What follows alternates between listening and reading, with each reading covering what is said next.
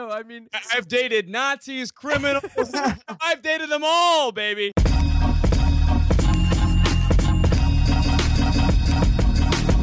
My name's Monish, and I'm your main host. Welcome to Real Talk.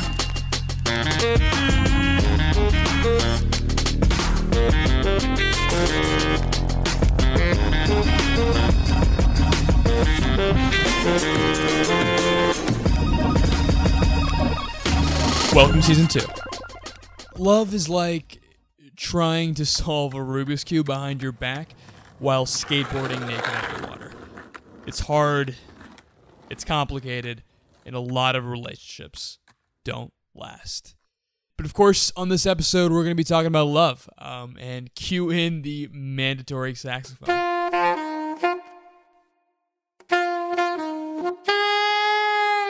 All right, we're good. All right, you're good. You can stop. Yeah, buddy, stop playing the sax. We're good. Dude, please. Anyway, from the 1980s, having 40% of marriages ending in divorce to early 2000s, showing that 30% end up splitting apart, sticking the landing in a relationship is tough. People rarely stay together. I'm 21, meaning that I'm required by state to tell you that I have no idea what I'm talking about, but we try our best to uncover what it takes for a relationship and for love to really last. On this episode, we have the wonderful Cam Potter, who is the host and producer of the podcast. Sex Talk with My Mom. It's a wild episode. Here's episode 16, Season 2.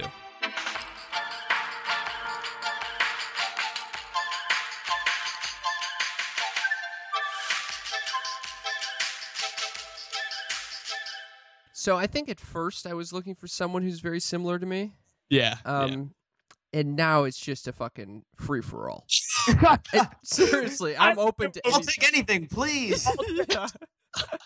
I would say, no, I mean... I've dated Nazis, criminals. I've dated them all, baby. I think the physical attraction needs to be there. Also, but also the personal, like emotional, spiritual attraction really... I mean, it also depends if I'm looking for like a casual thing or if I'm looking for a longer thing. Yeah. And for the longer thing, that the humor, the personality, I mean, do I want to spend time with this person? I don't like spending time with most people, so it's challenging to. Cam hates spending time with us right now. Yeah. What the fuck? Cam, when you are looking for these dates or setting them up, are you typically like trying to set up a long-term thing, or is it just more casual and you're not really thinking too much about it? I am trying to experiment with casual relationships because I'm always searching for long-term things, inevitably, which is what prevents me from being in long-term things. And so I'm like, okay, don't put the pressure on. Just make it try to make it very low stakes. Hook up a few times, see where it goes, and then always, if I do that, I end up getting very frustrated because I can see it not becoming a long-term thing. Okay. Yeah, what's interesting about, I think the first thing is how you went from initially I had preferences and then later just became a fucking free-for-all, a shit show, if you will, right? And what's interesting about that is that if you go through like the meta-analysis of like thousands and thousands of people who like through marriages and see like which marriages last and which relationships last, similarity is actually not that important for marriage satisfaction, right? So a lot of people, from what I understand, you know this, like anecdotally, you know this, like people generally marry people who are close to who they are, like similar IQs, same personality, same neuroticism, same penis size. yeah. No, like me and Kevin were dating for 3 months and like we had the same penis size. Yeah, very small. That was the first, very minuscule. On the first date, I was like, Kevin, can you please take out a ruler? And he's like, I already got one, brother. And he just like, he started measuring day one. No, and Kevin has seen me in action with my relationship. Not in action, like right. action, but like, just being around my girlfriend, right? And Kevin, what are your thoughts on our personalities? Oh, you guys have very, very different personalities. Monish is obviously very talkative, outgoing, annoying, and loud. And Justine more reserved, comes off as being introverted, but they're weirdly compatible, I would say, even though their personalities are very different. And what's interesting is that when I initially met her, that was one of my thoughts. I was like, wow, like, I love hanging out with her. I love being with her.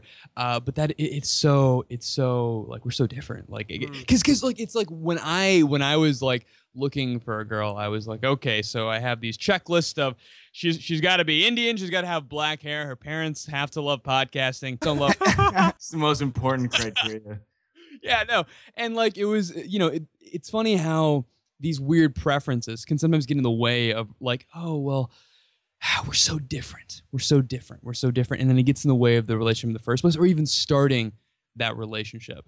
I imagine that this has got to be like a spectrum, though. Like it sounds like you might have a lot of differences with your girlfriend, but there's got to be some similarities in terms of values or humor or something, right? Obviously, I think one of them you can't get around is if your girlfriend doesn't like your sense of humor. That's like that. Then you're fucked. Yeah. It's the only value I've got. No, Justine, when I talk to her, she practically laughs at everything. I say, sometimes I just make up words. And no, she doesn't. She just rolls her eyes every time. What the fuck are you talking about? Moniz just hears laughter wherever he goes. People are like cursing at him. He hears laughs. I actually have headphones in that just like a laugh track at all over again to like reinforce my confidence. It all makes sense now. I think so Cam, you talked about one of the big similarities, right? You're like, yeah, I get that, you don't have to be similar, right? But one of the big similarities that makes a lot of sense and that actually is incredibly important is having similar emotional styles, all right? So having the similarities that matter is sort of your meta feelings. Like, how do you feel about your feelings? Like, you want someone that handles emotions the same way you do, right? Totally. In a lot of instances, me and my girlfriend, we go about conflict in a pretty solid way, but there will be times when I'll see our emotional styles differ a little bit, which is when if I get extremely, extremely frustrated, and I've told Kevin about this because every time I do it, I hate myself. It's when I get extremely frustrated to the point where I leave the room. Like, I'm like, I just physically cannot be in this room. I need to like leave. I just go up a mountain and meditate. Go up a mountain? Where are you finding these mountains? It's the middle of Illinois. There's tons of mountain ranges. Cameron, have you not been to Illinois? There's like 8 mountain ranges with 7 yogis all. And that's sort of one of the things that I do, right? But dealing with emotions, dealing with conflict, that's a similarity you should have. Me and my ex-girlfriend, one of the things that I attribute to the deterioration of our relationship was that we both handled conflict very differently, emotionally. I'm the type of person that wants to troubleshoot immediately and talk about the problems, but she was more. She would, I guess, elicit a strong emotional response to whatever conflict was going on, and then want to distance herself and think about it instead of addressing it right away. And because of that, there was a constant arguing over her wanting to leave and think about the problem, and me just saying things like no, I want to talk about it right now. Like, we need to fix this. And we could never really come to a compromise in how to deal with our emotions. And because of that, I started just really avoiding conflict. Anytime a problem popped up in our relationship or something upset me, it would stress me out massively, just deciding whether or not I wanted to talk about it or sweep it under the rug. And ultimately, I did that way too much. I let problems go and didn't talk to them because I knew that when we did, the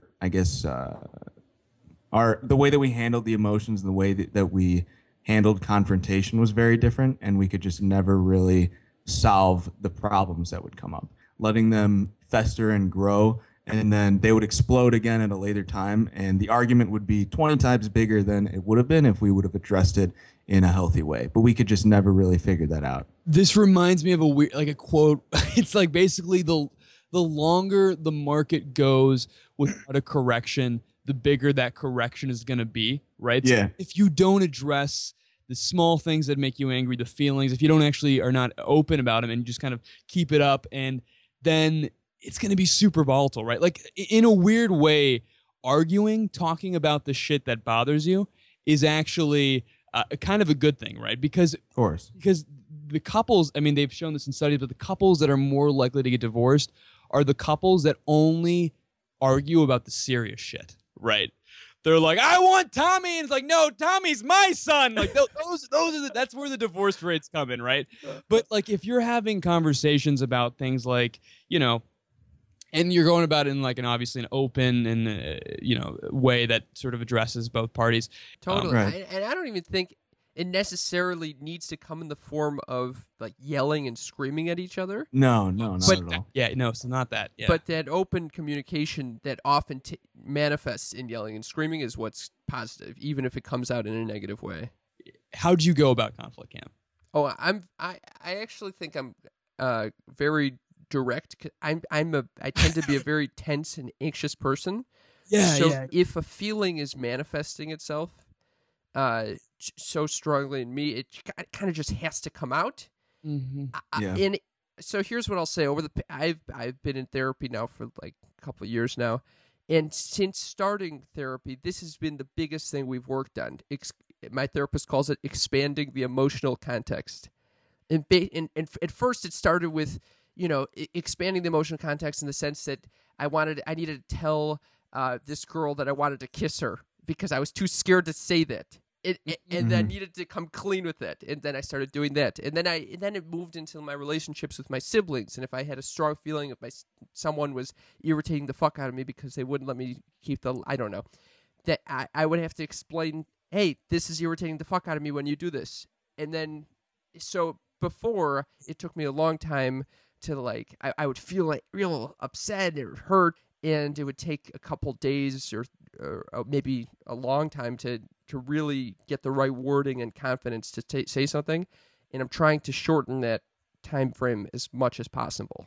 I have a very similar way of, I guess, expressing my problems with things, where it's like it manifests itself in that anxiety where you want to say it so fucking bad, but you are just afraid of the conflict. Yes. So I put it off. And Monish has seen this with various aspects of my life where I just hesitate too much to say something, and then the problem becomes bigger.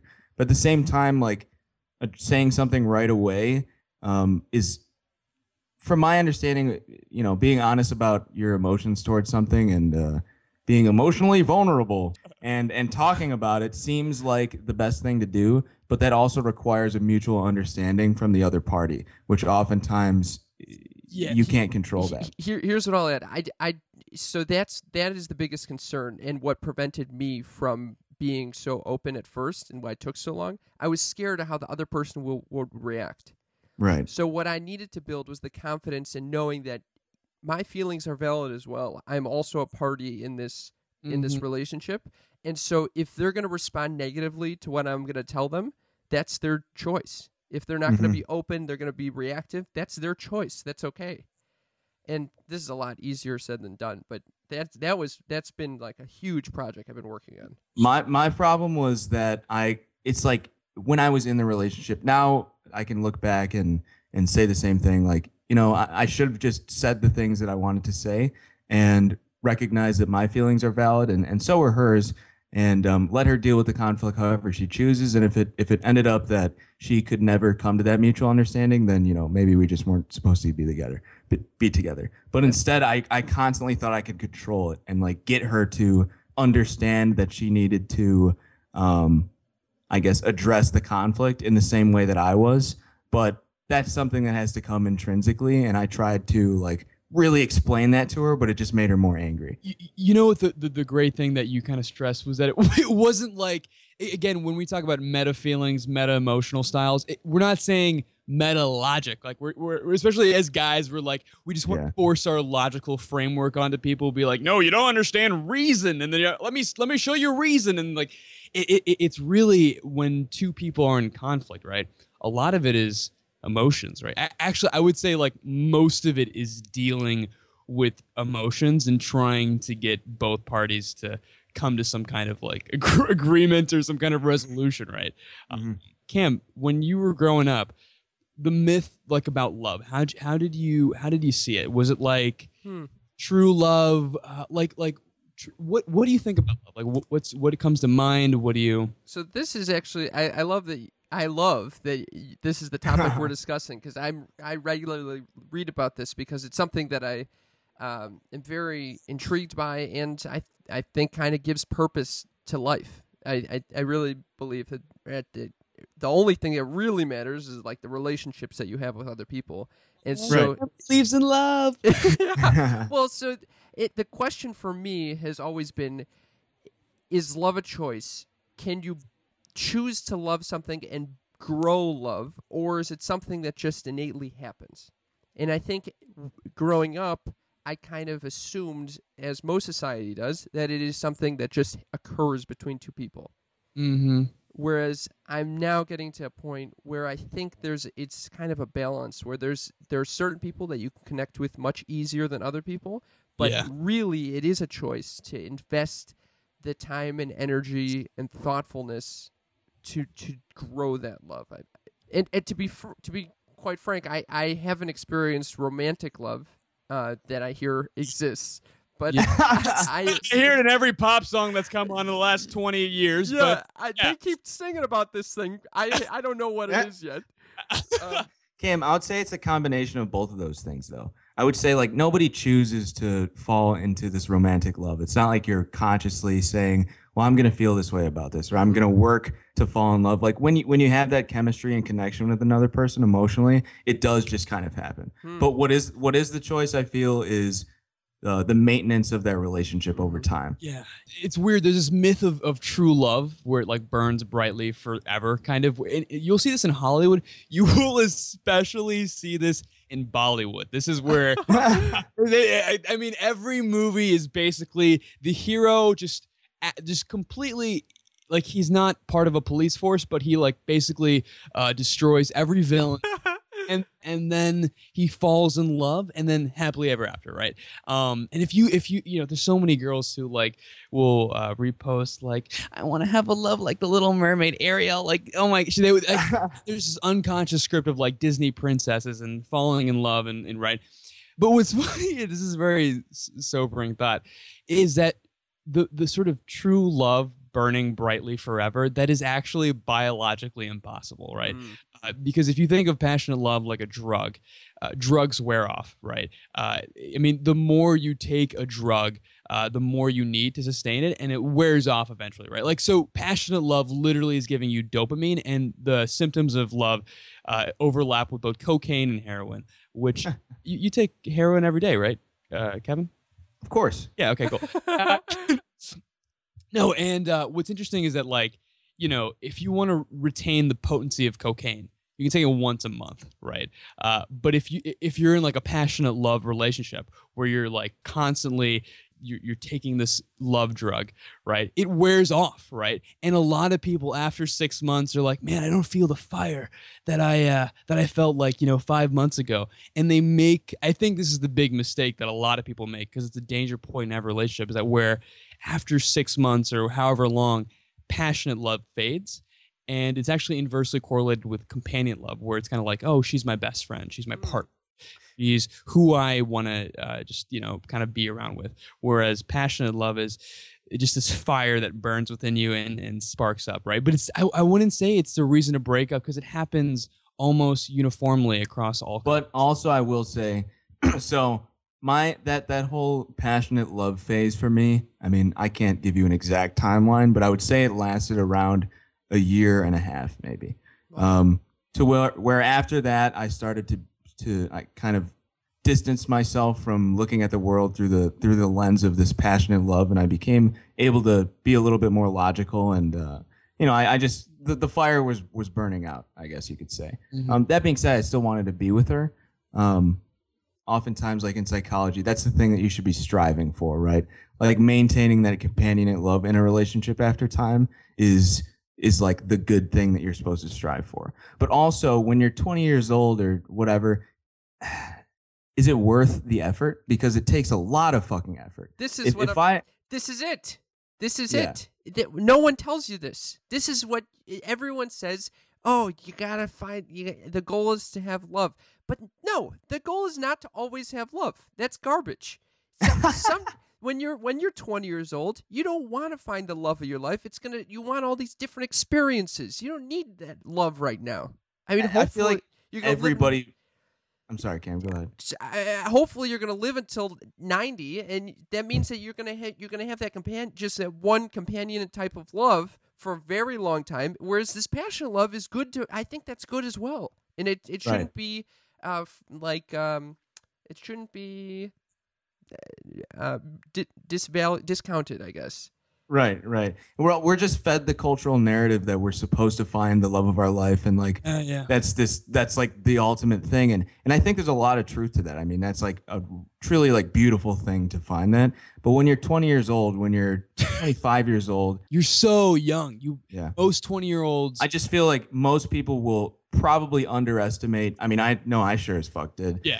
Will completely underestimate the work that it takes to maintain a relationship once you reach that companionate love phase. Once you're not getting this like intense emotional gratification from the relationship, and like every fucking second you spend together feels like a drug, like you said, Monish. Once you move past that phase, the reality of how fucking hard it is to make a relationship last hits you, and then it's like, shit, I'm 20 years old. Is it really even worth it? Kevin, I wanted to sort of talk off this point you're saying, but you talked to I was reading Extreme Ownership by Jocko Willink, who has a jawline that can break diamonds. Reload, recalibrate. No, he's awesome. But one of the things that he talks about is Hell Week for the Navy SEALs, right? And all the guys that were talking up all the guys that were talking up in the first couple of weeks for the Navy SEAL training, during Hell Week they drop out, right? And what he talks about is that there's guys that there's Olympians, there's actual athletes who are in the Navy SEALs, and those guys who are potentially even more athletically skilled than, say, the other Navy SEALs, those guys sometimes drop off, right? And the thing that he makes is that Hell Week wasn't about, at least for the Navy SEALs, Hell Week was not about athleticism, right? Because all the athletic feats have been tested. You're in Hell Week for Navy SEALs, you have the athleticism to be in the Navy SEALs, right? If you've got to that point, you're good to go.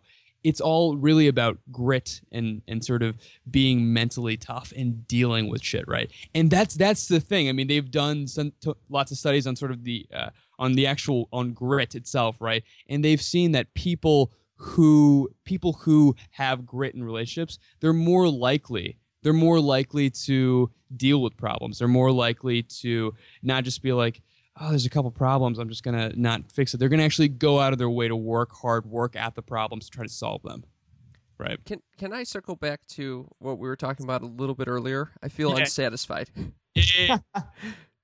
I think it comes down to the question of when is the right time for love? And so I think that's a very important note that's often overlooked. And because that's kind of what I was getting all hyped about. I think going through college in early 20s and even now, I was just looking for love frantically. Yeah.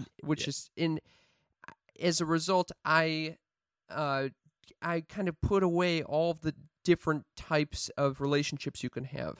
Like that really steamy, passionate shit, because I was like, oh, they're not going to be good companions in the future. So that's the question.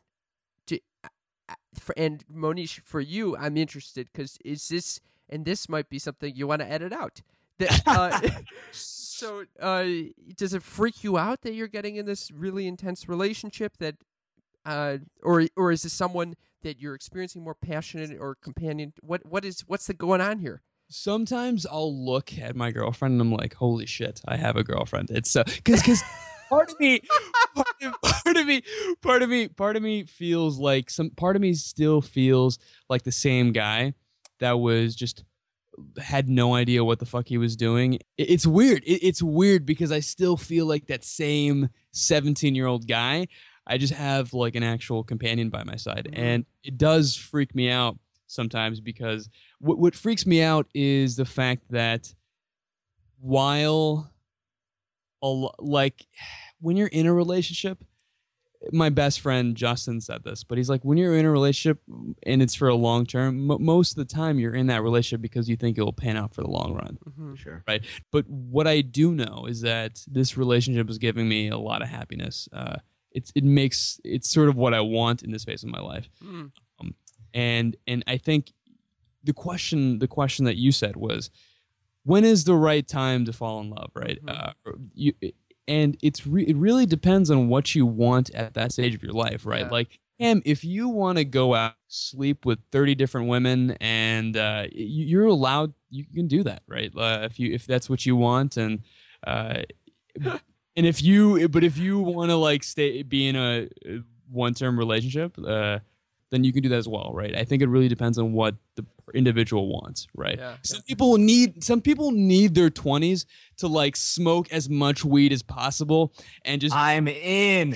I want to do that.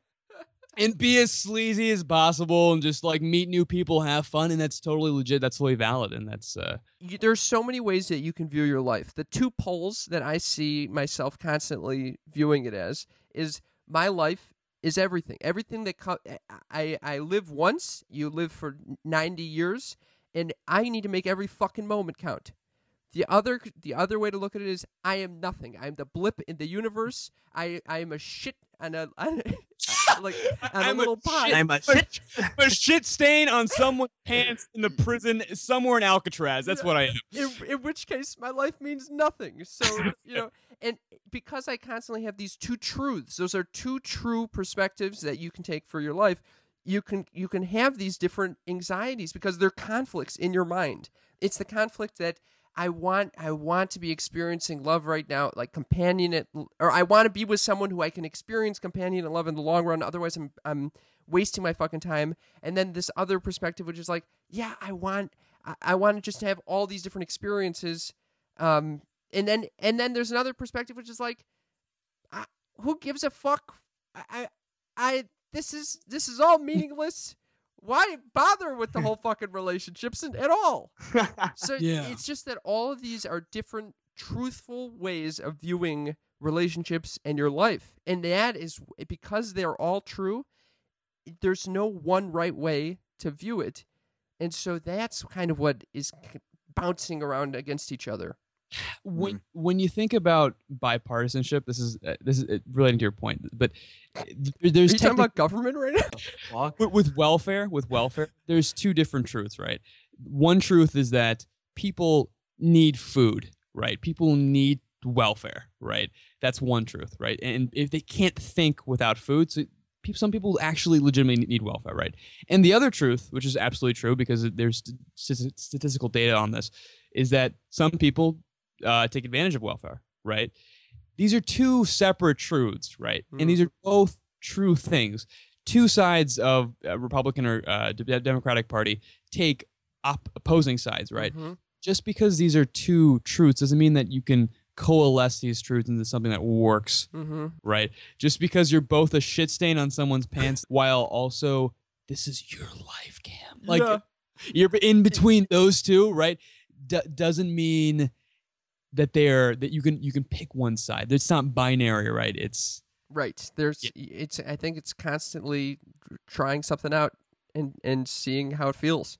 Yeah. By the way, that was the weirdest. I don't know why the fuck that came to my mind. That was fucking stupid. Yeah, dude. Cam, it seems that you're struggling with this a lot, like this sort of like. Oh, this is the struggle.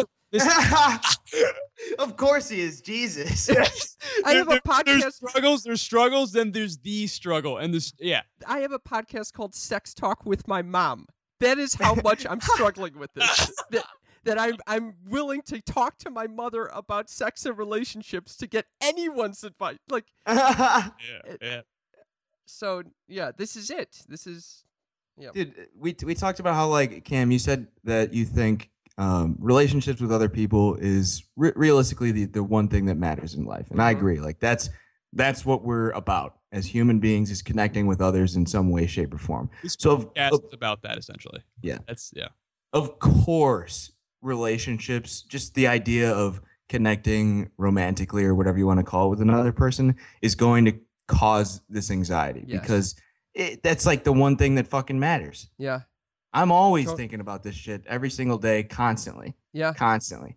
And I'm always rethinking, should I be friends with Kevin? Should I not be? All the time. Right. My finger's always on the unfriend button. Can I add something? I have had an experience, something that I would have liked to know at your guys' age. So when I first started therapy, when you start, you get like the big boulders out of the way. It's kind of like you're clearing a path. Yeah. So the big boulders. So I had not experienced romantic love, but I had experienced familial and friendship love, platonic love. Cool. And that freaked me the fuck out because I'm like, oh my God, why am I not experiencing this romantic love? Why I'm sexually aroused by women, but I can't seem to connect in a very profound way with a woman that is outside my family. Mm-hmm. And then I start thinking, well, it's so much easier for me to connect with my guy friends. I'm able to really feel I really feel love for some of my guy friends. And then I was like, oh God, Jesus, what does that mean? Does that mean I'm gay? Am I repressing this gayness? And that was a huge thing, learning that there are different types of love, that there is such thing as platonic love. That was a huge step for me. Mm-hmm. And so that should not be underestimated in this episode about what is love. Sure. Yeah. No, dude. Yeah, I agree. Love is big, right? Love, like everyone's searching for it. Over and over again, though, what's interesting is that love is never just enough, right? Like you got that, the John Lennon song, Beatles song, like "All You Need Is Love," like that song. And oh God, that was horrible, Moni. You should never do that again. I thought that was John Lennon for a second. Actually, just came back in the room. He's still alive. What the fuck? He's in my room right now. John, get the fuck out of my room. I keep him in my closet. Yeah. Yeah, that would be one of the biggest conspiracies of all time, by the way. John Lennon has actually been hiding in Monisha's closet this entire time. No. And what's interesting is that, again, I think the big message here with making relationships last and sort of dealing with all this love stuff is that doing the work, solving the problems, going about these problems, trying to go at it from a two-party system where you're thinking about the other person, you're thinking about yourself, and you're actually being open about the things that come up, right? That's huge, right? One of the crazy things about so everyone has this huge, like, we gotta fall in love, and arranged marriages, baby. So my mom and dad are arranged. So hell yes. Yeah. So literally, I'm pretty sure my mom and dad's parents were like, oh, he's an engineer, and like, oh, she's a wonderful woman, and then boom, baby, arranged marriage, like, And what's interesting is that in these relationships, people just think it's arranged, but they don't actually know about the specific details. The first month that my mom and dad were together, they're just together by themselves. They had this huge ceremony, and they were just like, who the fuck is this guy in my, in my house? Right? And what's crazy about arranged marriages and love marriages, right? We're always going for love marriages, and it's interesting that love marriages have usually a higher divorce rate, right? This can also be attributed that there's a huge stigma around divorces in arranged marriages. But keeping that aside, some arranged marriages can be just as good, if not even more satisfying than love marriages, because, I'm not saying everyone get arranged. It's the opposite of what I'm saying. I'm saying the underlying reason is that the arranged marriages, they go into the relationship knowing it's going to take work, knowing they're going to have to bust their goddamn balls off to make this shit work, because basically I just got married to this girl, and I need to figure out a way to make this relationship last, and they actually figure it out. They go about it and they figure it out. Okay, so if we're relating this back to what we started the conversation with, which is the question of, is love a choice? And we kind of landed in the idea that yes, you have to choose to invest that effort into the relationship, but there also needs to be that initial chemistry and compatibility. What happens if that first part doesn't exist? That's the fear with arranged marriages, right? What do you mean? Yeah. I'm sure. The thing is that I'm sure part of it is like, yeah, dude, sometimes you get put together with someone who doesn't share the same meta emotional styles that you do, who don't feel the same way about feelings, and it's a disaster. Or they don't have the, just the chemistry, like Yeah. it just is just two strangers, just kind of Yeah. like weird magnets that Well, are the connecting. function of an arranged marriage is completely different than a conventional relationship in the United States or most Western countries. Like the function of an arranged marriage is 100% different. Very interesting. Yeah. So I would say like 99% of the time in a relationship in like a Western, like something, a culture similar to us, you're always going to have that initial attraction phase because that's what draws you together in the first place, is that kind of unexplained connection and chemistry that you have through getting to know each other or whatever it is that ultimately leads to companionate love. Like only in an arranged marriage are you going to see a skip of whatever, whatever initial love stages you need to go through, and then go straight to companionate. Yeah. And what's interesting is that that's probably a perfect summation of what arranged marriages do, right? And it's crazy. I mean, I've seen my mom and dad, right? A part of me even thinks that the way they go about conflict has become similar just because of the function of the marriage, right? So literally, they change the way they deal with conflict as a response to just being together for so long. This is more you grow together, you're saying. Oh, Cam, that was Is that what you're suggesting? yeah. Kevin, chime in here. I think that the big thing with making relationships last is sort of obviously doing the work, right? Working at it. You can't expect love to just solve all your problems because it's not. It's just not, right? In the same way that watching NBA basketball doesn't make you good at basketball, being in love doesn't just suddenly fix all your problems, right? You still need to deal with them, be open about it, that discussion in the first place, and be open to, even just talk about your feelings in a way that addresses both parties, right? And also part of it is a weird balance, choosing your battles. Some things you got to accept, right, about the other person. In a weird way, it's crazy is that when you're in a long-term relationship, and Cam, I'm sure you've noticed this at least a little bit, but you have these mental maps of how you go about the world, right? Like, and you don't think about these mental maps because you've grown up with them your entire life, and then suddenly you're living together with your girlfriend, and you're like, or you're with your girlfriend all the time, and you're like, oh, our mental maps are sort of in weird dissonance with each other, right? Like my girlfriend loves to, as soon as she's done with her plate, she'll wash the dishes, right? And then when I love to just pile up the dishes and then do it all at once. Aw, you piece of shit. I don't want to live with you next year anymore. You fucker. I'm going to have to clean all your shit for you all the time, Monish. Bad info to give me. I'm out on that lease. Yeah. I want Justine to take your spot so she always cleans up after herself. Right. And or weird things about like leaving the toilet paper and thinking about social activities in different ways.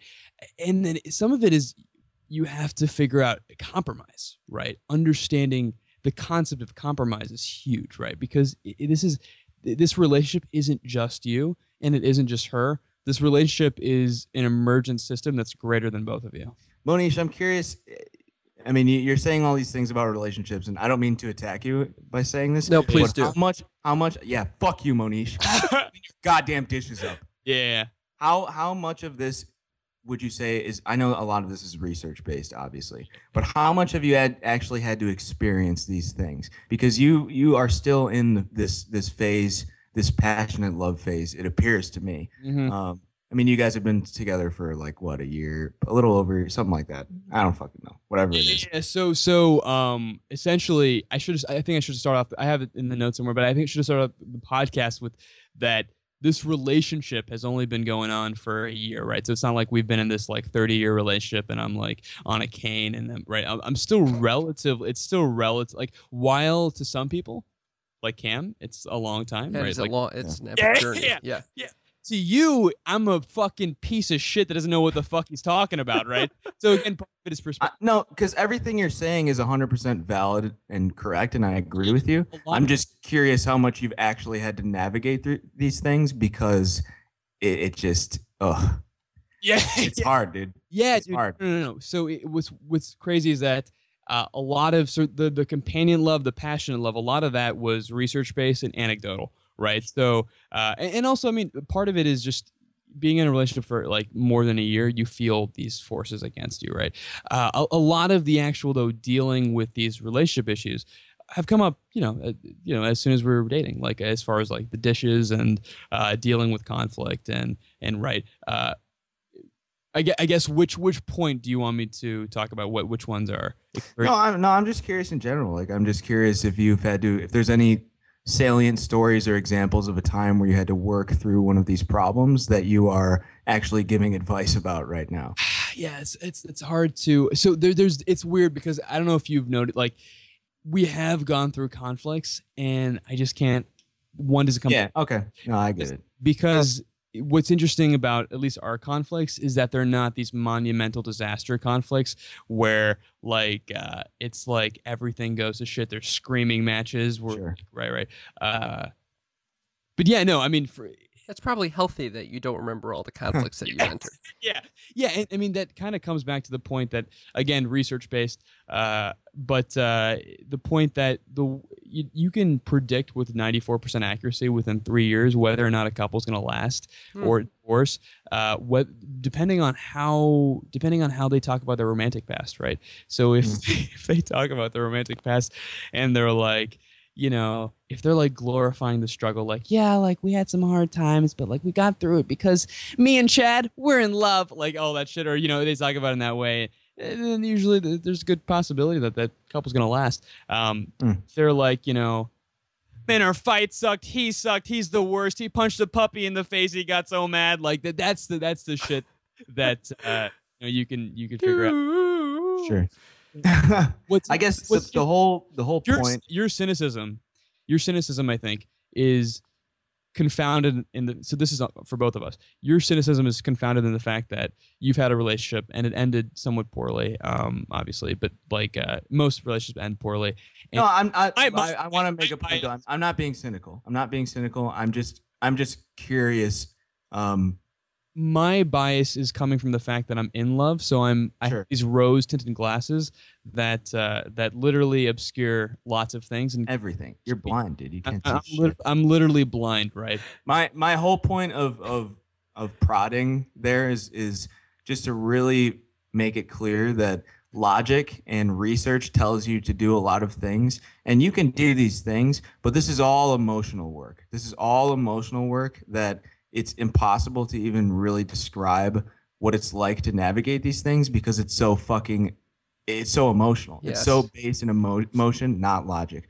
Relationships and connecting with other people is not about logic. Yeah. Because even this research, like you're telling us to do all the right things. Everything you're saying is valid, but just doing them themselves is so much more of a crazy experience because it's entirely based in your emotions. That's the lesson, is that if you want these relationships to last, right? Cam is actively improving himself by going to therapy, by meditating, right? By talking the shit out, by doing the things that he needs to improve and actually go. I'm praying this gets me a girlfriend. Right. Right. And by going out of his way, like, dude, your girlfriend could, like, I was talking about this when Kevin was grilling me like a goddamn salmon on a George Foreman grill. But like, dude, just being in this love phase, having a partner, having a friend, right? You're blind to a lot of their flaws. Like your girlfriend could like light houses on fire. You're like, no, dude, she's cool, man. Nah, man, she could cook real good though, man. Yeah, but we've been sort of trying to cover, how to make relationships last, right? Being emotionally honest, talking about things, being in an arranged marriage. No, just kidding. But essentially, friends can also tell you, just even though we want relationships to last, we want things to be happy, friends can also tell you when to bail, right? And my friends were telling me to bail for like a year and a half. I didn't listen to them. Not that they were necessarily correct, but yeah, you're right. And what's crazy is how many people we don't need to meditate this on this too long, but how many people are in relationships and I'm in love though, I'm in love, and it's like, dude, just because you're in love, they treat you poorly, right? Like, hey, they call you big-nosed Indian man, and they're just not good for you. No, and and no, right? And Wait, you want to talk about something, bro? yeah. I'm gonna be emotionally vulnerable right now, but guys, and that's love again is just not enough. Sometimes the cards, the stars don't align. Sometimes your mental emotional styles are not the same. Sometimes your conflicts are too big to be worth it, right? And sometimes, I mean, it could be the timing is off. You know, you can't be in the same place at the same time. There's a How I Met Your Mother episode where Robin is basically like, love always happens, but timing is a bitch, right? Where timing can, exactly. I totally agree with you. So, well, I'm feeling a lot of love for you boys. How about that? Yeah, I feel connected with you guys right now. I feel emotionally vulnerable. I'm pretty vulnerable. Yeah. And any last thoughts? When should I plug my podcast? Don't you dare plug your podcast, you heathen. You already said sex talk with my mom twice. If you like podcasts, Yeah. if you like podcasts, check out Sex Talk with My Mom. We get into all relationships and sex questions that you have ever had. It's my mother and I. It's fantastic. It is a truly wonderful podcast, I must say. Yeah. It's a lovely podcast, and it is one of the recommendations that I can really get behind on this show. Because we have people on the show and they recommend it. I mean, I recommend it to you, Monish, and we try to adopt similar format in different regards. And obviously, we got to talk to Cam and Karen more, and they kind of helped us. The big things that came from you, Cam, was your interview style. Was just your it's awesome. Your schizophrenic interview style where you go all over the place and just talk about everything under the sun. No, Cam, thanks for coming on the show. You're always a wild time. Guys, thank you for having me. I love your podcast. This is great. Anytime. Yeah.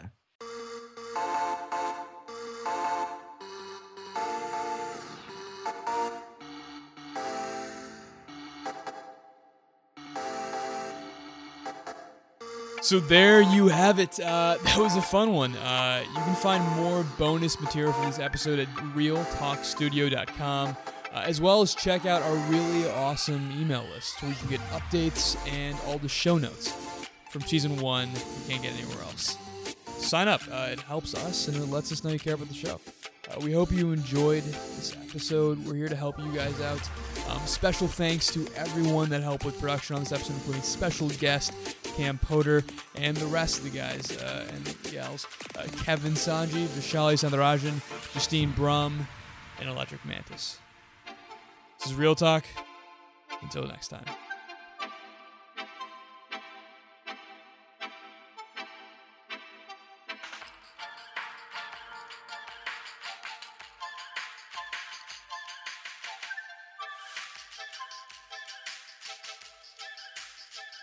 It's going like this. Connect with me. Connect with me. They looked at me like I was fucking psychotic.